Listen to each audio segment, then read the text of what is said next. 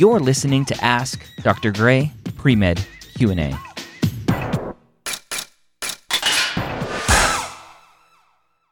Abby, Hello? welcome to Ask Dr. Gray Pre-Med Q&A. How are you doing? Hi, I'm great. Dr. Gray, how are you? I am good. What is your question today?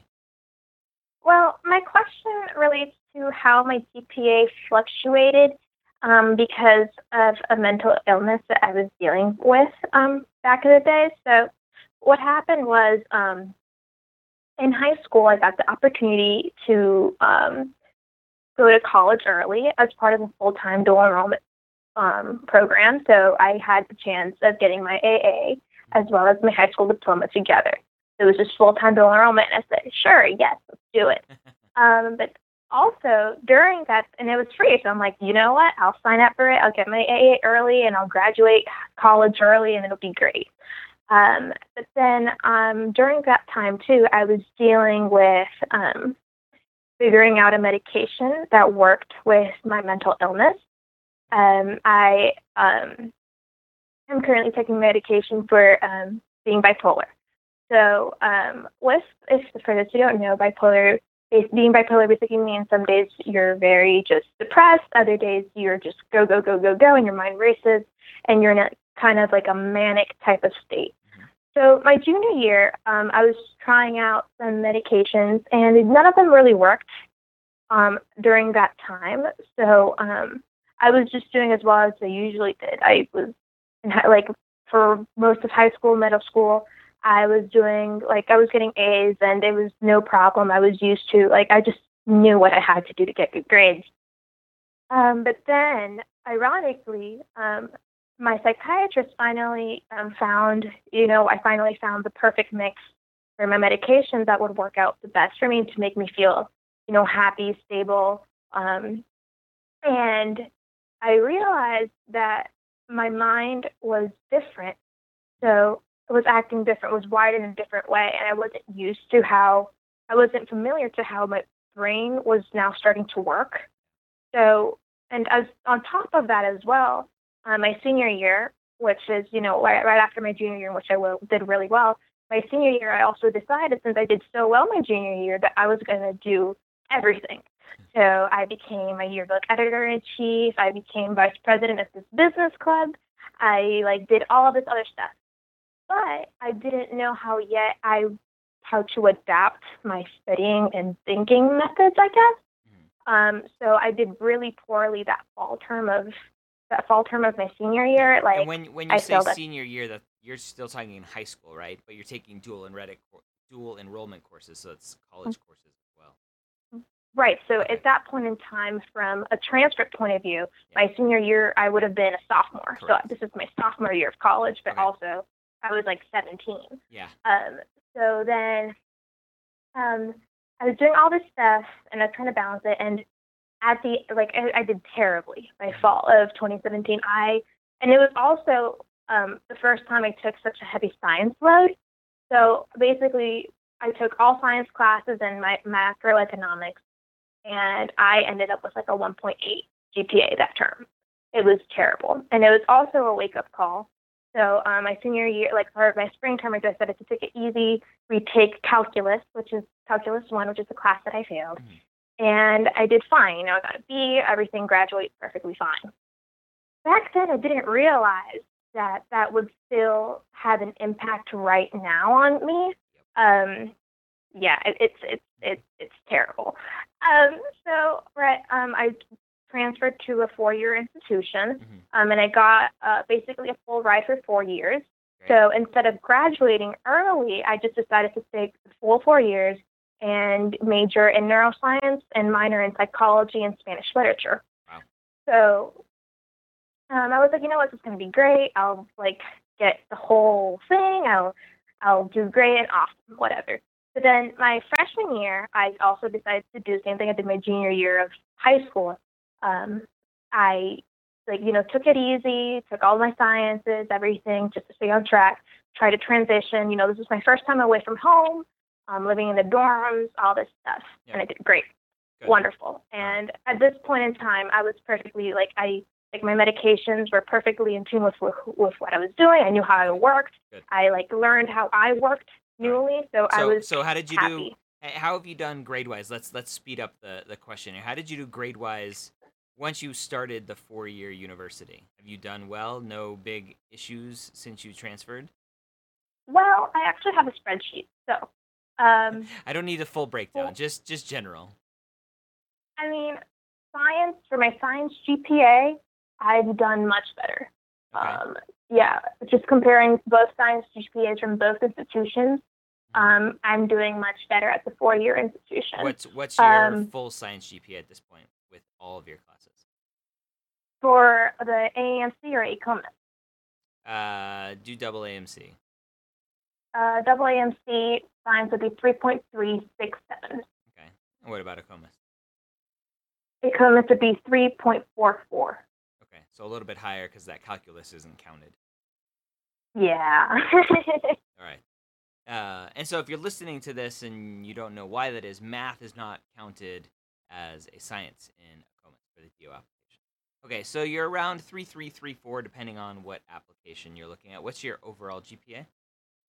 Cumulative, it's a 3.52. Okay, so decent overall GPA. So overall, your grades aren't bad, right? They're not 2.8, 2.7. You have what sounds like a good, strong upward trend, which is great and what you need to have.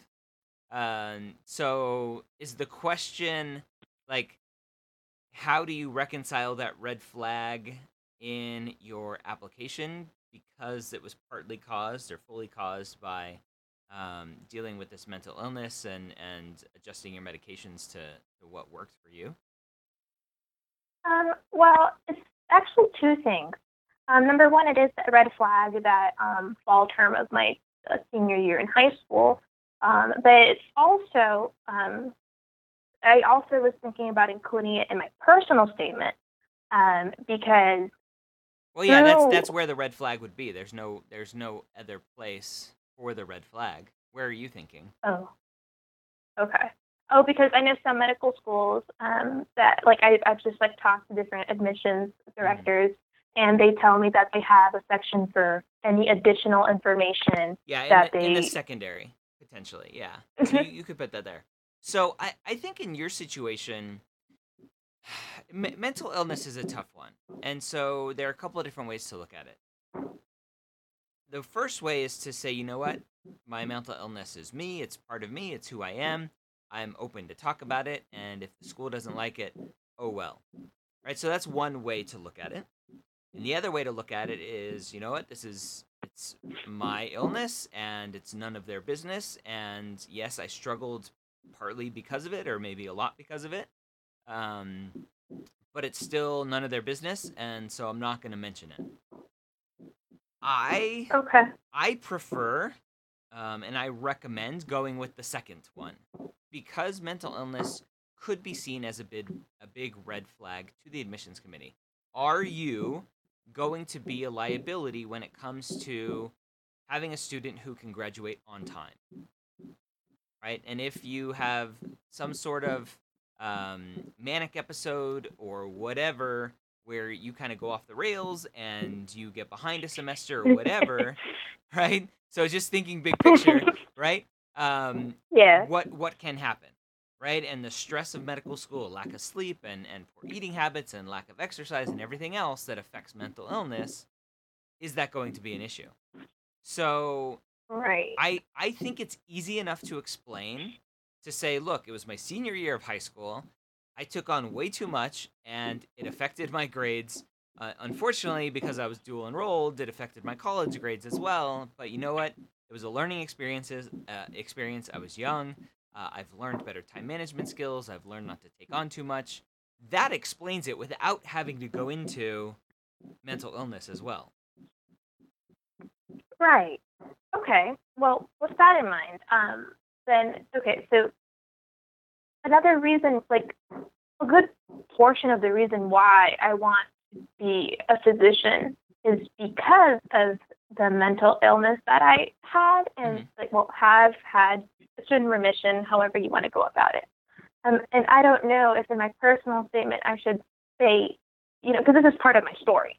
Yeah. A lot of times people who apply to medical schools Yep. talk about the condition that a family member or they themselves had. Yep. And this is what I guess brought me to really love the field of medicine and specifically neuroscience.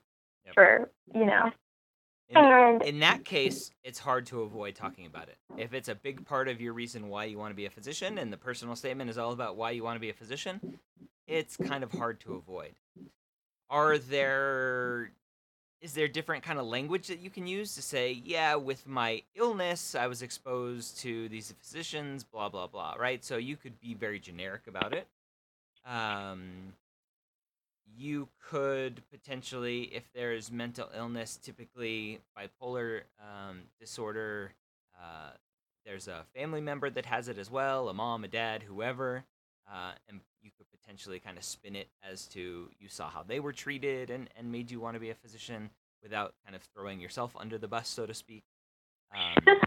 But there are ways to kind of mute without calling out specifically, right? So I had here's an example recently. I had a student who was writing about a rare genetic condition that she had that caused facial deformities. It caused her the suture lines in her skull to fuse prematurely and caused a lot of deformities.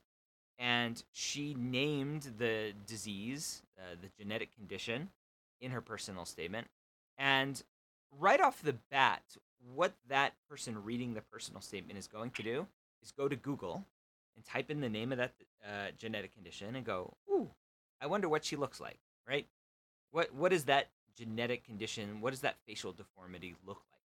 Because we, with our minds, we love to use our senses, and trying to picture those words and that condition is what we will immediately go to, right? And so if you say, hey, I have bipolar disorder in your personal statement, the picture that people are going to go to are their Aunt Susie, who had bipolar disorder and was off the rails. They picture Carrie Matheson from Homeland, right, who has bipolar disorder, and what she looked like on TV show.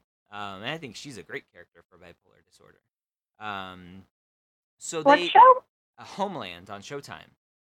Great show. Okay, the main character has bipolar, and she does a very, very good job of portraying it. Except the last season, a little off there. But anyway, I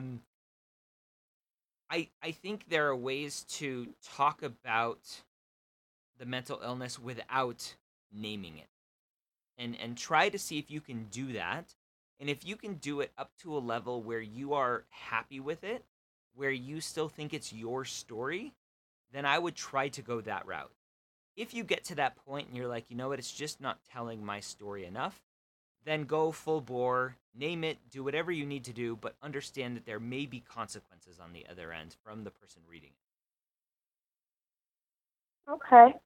All right. So when touching briefly upon it in my personal statement, should I then just say I have a condition, or should I go into, say, a mental illness? Is there a better way to word it? Because you don't even need to say condition. You can just say, you know what, needing a lot of care from physicians growing up, right? And you can just say it like that, as generic as possible. Okay, that's really generic. Wow. Yeah. Okay. Right, but you still have to be you, and you still have to tell your story, or else it's not a good personal statement. So try to find that balance that tells your story and kind of prevents you from calling yourself out. Okay. All right. That was very, very helpful, because Awesome. That sounds like because you're right, people are going to think I am going to go on a rampant manic episode, which I haven't had in years. Yeah. It's just you're gonna spend all of your financial aid money on a big spending spree, and you're not gonna have any money left for everything else, right? That's oh my gosh. that's I what didn't pictures. even do that without. I didn't even do that before when I wasn't medicated. Yeah, which is but funny, that's what's in the you're textbooks. Right, that's what's in the textbook. Yeah. All right. Wow. Hopefully that was helpful. Thank you. That was very helpful. You're welcome. Have a good day. Thank you so much for your time, Dr. Gray. Yeah, Bye. Thank you so much for joining me here on Ask Dr. Gray Pre-Med Q&A. Did you know that we record these live on Facebook at 3 p.m. Eastern on most weekdays? Search for Medical School HQ on Facebook and like the page to be notified. Don't forget to check me out on Instagram as well on Medical School HQ.